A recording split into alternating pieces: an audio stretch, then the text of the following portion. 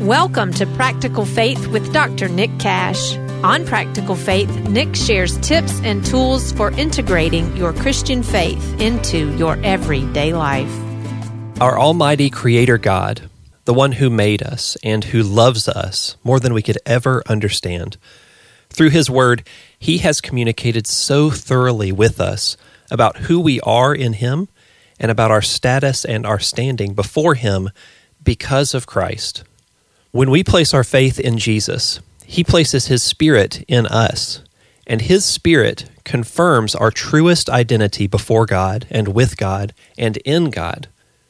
Did you know that the truest things about you are the things that God's Spirit says about you? And if I could condense those things down into one single word, it would be this one: beloved. Can you just say that word out loud with me right now? Beloved. Wherever you are, whatever you're doing, just say that powerful word with me. Beloved. You are God's beloved. We are God's beloved. That reality is expressed in a variety of different ways all throughout the Bible.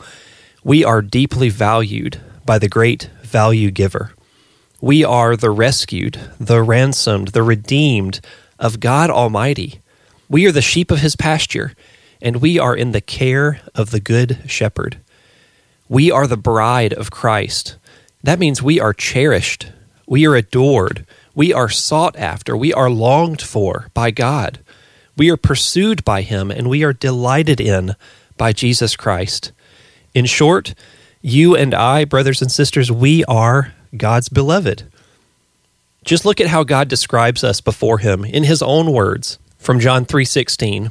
For God so loved us that He gave His only Son. He doesn't just love us, He so loves us. For God so loved the world. Romans 5, verse 8.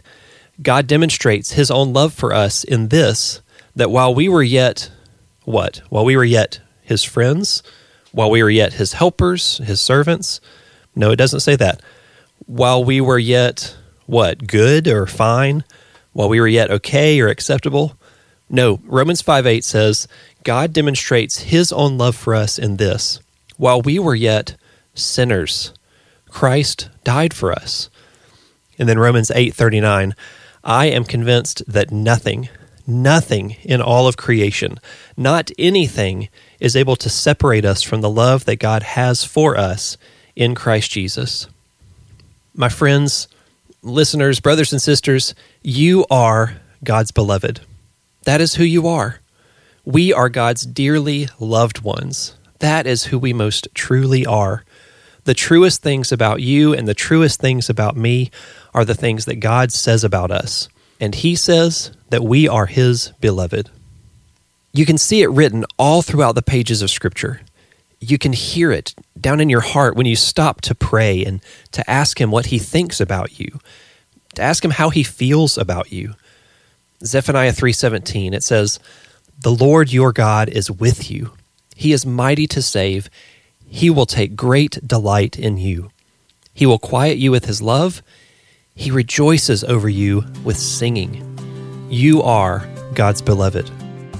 Practical Faith provides 5 minutes of fuel for following Jesus in your everyday life. To find more free resources on discipleship for yourself, your family, or your church, visit liketreesplanted.com.